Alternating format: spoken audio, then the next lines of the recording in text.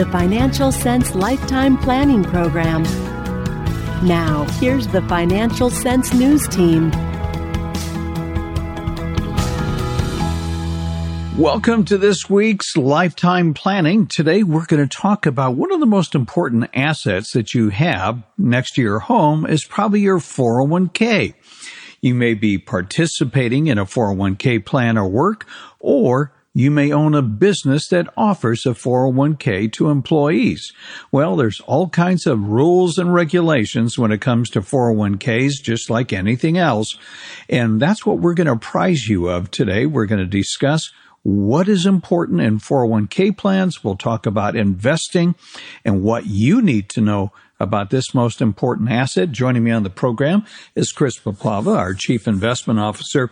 Chris, let's talk about when you look at most standard 401k programs, you have a few bond funds, you have different equity funds, large cap, small cap, mid cap, maybe some international funds. That's pretty much the standard lineup that you'll find in most company 401k plans. But in the environment that we're operating in today, we need a different asset allocation mix. Let's talk about that. You're absolutely right. One of the things that Goldman Sachs' strategy group has discussed is a potential lost decade for the balanced 60-40 stock bond portfolio. And they said that the traditional 60-40 may need to be replaced with a 60% stock, 40% cash, meaning that you're likely to do better in cash when interest rates are rising, even though you may have a negative real return when you factor in inflation. But for me, I do think that a lot of 401ks are not prepared for a rising interest rate environment, given we haven't had to worry about that since the 1970s. We've basically had 40 years of secular decline in interest rates.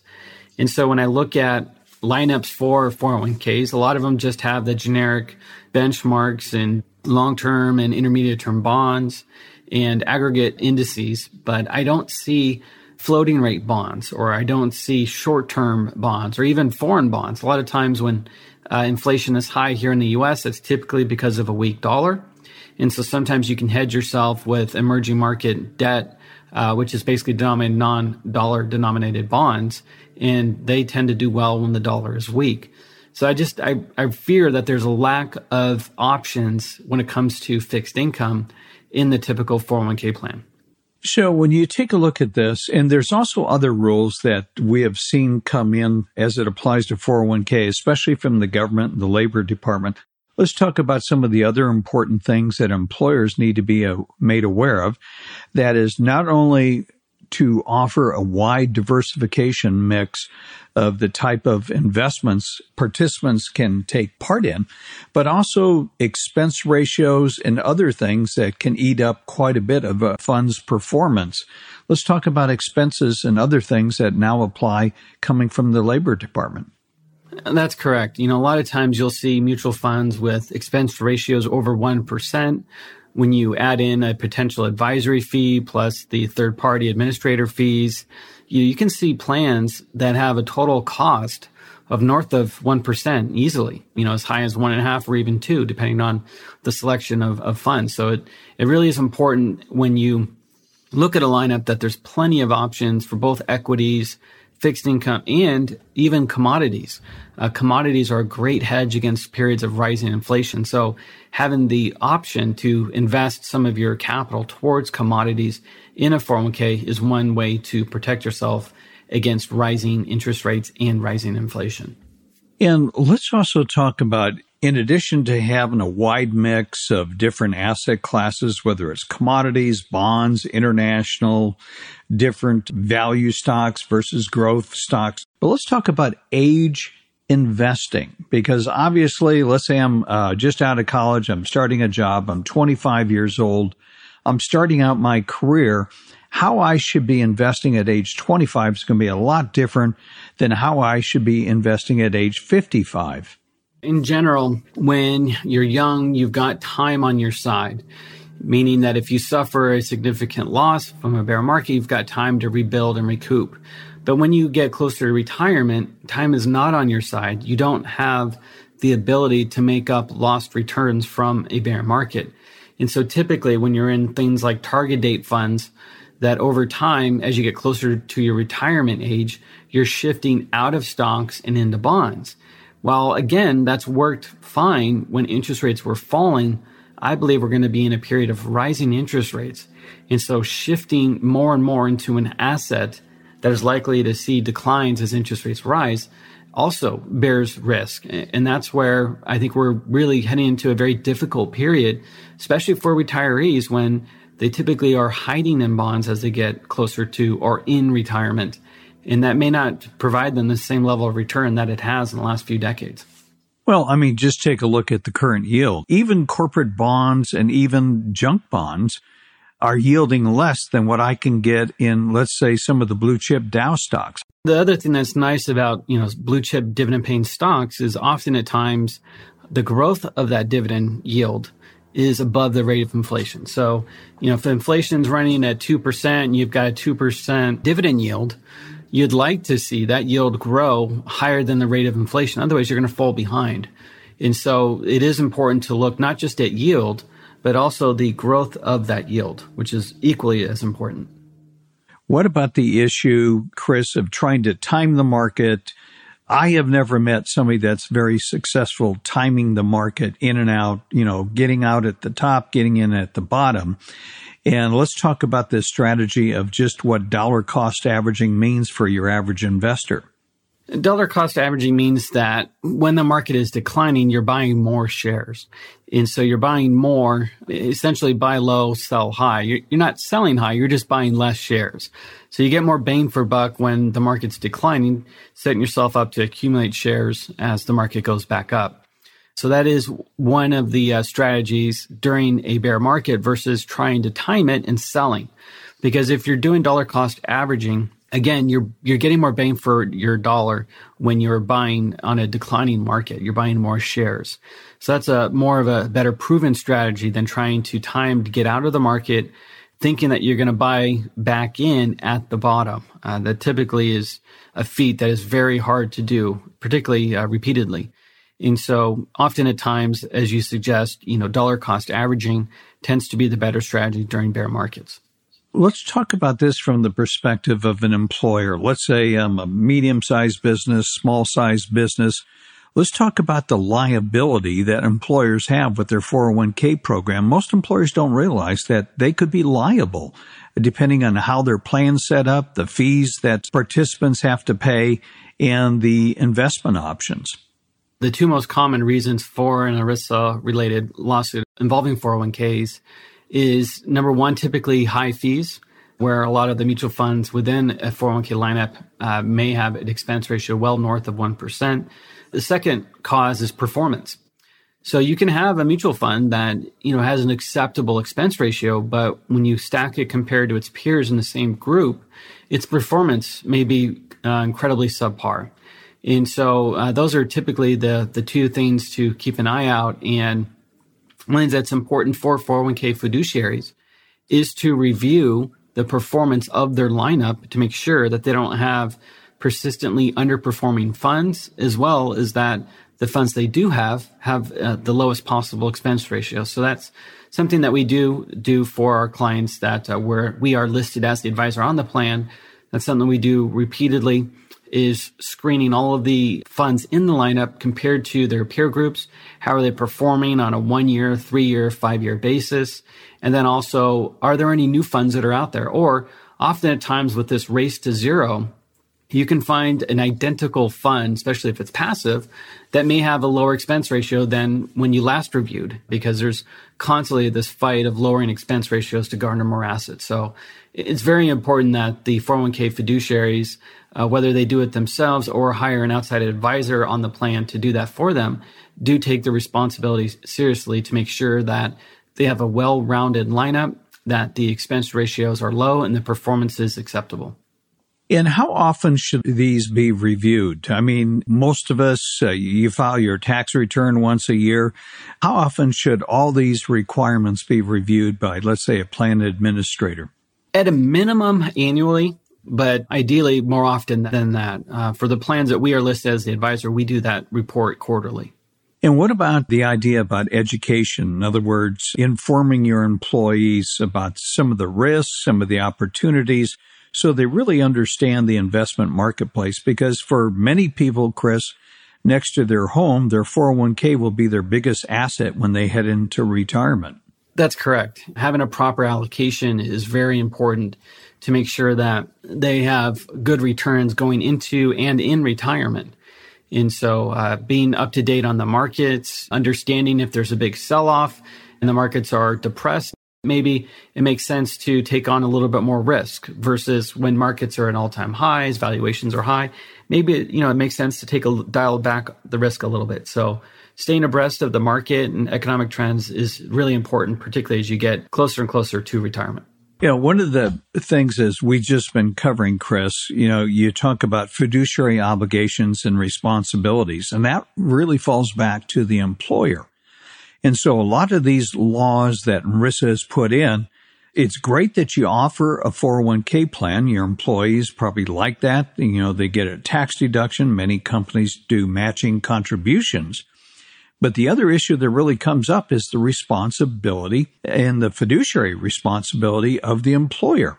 It's not just enough that you offer a 401k plan.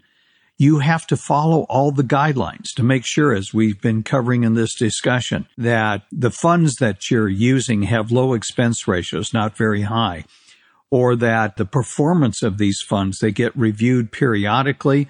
Maybe you have to trim one. Maybe the mutual fund company, the manager that created the performance is left. And so the performance isn't there. So it's not just enough to set up a plan.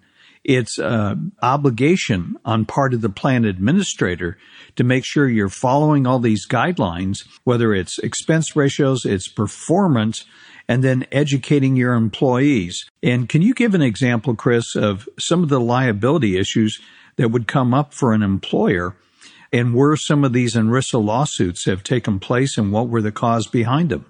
A lot of it, again, has to do with poor performance. So, it's mutual funds in a certain area, whether it's foreign stocks or a growth fund or a value fund that significantly underperforms its peers and benchmark. That's typically, one of the areas where you see lawsuits arise, as well as just simply high expense ratios. I mean, with this race to zero in ETFs and low-cost funds from all the major providers like Vanguard and BlackRock and State Street and even Schwab, there's really no excuse to have a plan with an expense ratio north of 50 basis points, certainly not more than 1%. And unfortunately, that is common. So, and I think a lot of that has to do with fiduciaries not doing their annual review, seeing what other low-cost funds are out there, basically of just, launching the 401k lineup when the 401k officially goes live and leaving it there as status quo and not doing their due diligence and reviewing their funds and taking some out that aren't performing well and are high cost and replacing them with better alternatives. People don't realize how much expenses can add up. So if you're taking a look at a 401k program, I've seen, Chris, for some employers where the expense ratios are closer to 2%. When you take a look at, 12B1 trailers, all the other things that are tacked on and added on in terms of fees. So this can add up and really reduce your rate of return. You think of, let's say long-term, the stock market returns 10%. Well, if you're paying 0.5% or less, so your rate of return over the long run is 9.5%. But think of what the difference would be if you're paying 1.5% on something longer term, what the impact would be towards retirement and reducing the amount of money you're going to have available. You're absolutely right. I mean, you always want to try to reduce the headwinds as much as possible. So, for example, I think the difficult thing that investors are going to have this coming decade is the headwind of inflation. High inflation is going to eat into your real returns, and you basically are going to be on a treadmill. You're going to have to try to run ahead and stay ahead of inflation when it really isn't something that you had to worry about 10, 20 years ago. In addition to that, if you throw in a high expense ratio, you're just increasing your hurdle rate. So if you've got an inflation rate of 4%, you throw in a 1% management fee, you basically have to earn more than 5% just to break even. So you really can't control inflation. You can hedge it through your investments, which is smart. But what you have to do is control what you can such as reducing your expense ratio as much as possible. That is certainly within someone's control versus the direction of interest rates or investment returns. Controlling the expense ratio is something that is very easy to do, as well as making sure that the lineup that you have does have good performance, that you're not, if a growth benchmark is up, 10% for the year and yours is only up 7%, that's a lot of performance that you're leaving on the table. So you definitely want to make sure that the funds you have are holding up, as well as your expenses are as low as possible. Control what you can and do the best with the market environment. And as we close, Chris, why don't you describe for listeners some of the services that we provide for 401k plans? Well, what we can do is be listed as the advisor, because a lot of company executives, their main job is running a firm, not screen their lineup, check performance, check expense ratios, making sure that their lineup is complete, that it's covering all the major categories. And so that's where an advisor is brought on, typically with the area of expertise, to perform those functions and basically protect the company and the plan from ERISA lawsuits. You never want to get into that. It's a lose-lose situation for employees and employers. So that's partly what we can do, is help to alleviate that concern, to make sure that the due diligence is being performed, that the lineup is low a cost as possible, the funds are performing in line with their benchmarks, and that there's no holes to plug in the lineup. Again, one of the things that I've seen when I've been reviewing plans is the real risk of a rise in real interest rates, that you don't have the options available on the fixed income side to protect employees from a rise in interest rates and a rise in inflation. It's very rare that I'll see a lineup that has commodity investments that employees can select from. And people don't realize for almost half a century, if you were in the bond market, that 60-40 mix worked, because if the stock market went through a major bear market like it did a short term last year, where the markets lost a little over 30% in a short period of time, bonds would offset the losses that you had in stocks, but that may not be working going forward as interest rates rise, so the asset mix is going to have to change. Chris, as we close, if people would like to get in touch with our 401k services, tell them how they could do so, please. They can reach out to me directly. It's chris.puplava@financialsense.com, or they can give us a call at 888-486-3939. All right. Well, thanks so much for being on the program today. And to you, our listener, thanks for listening. We hope you found this helpful.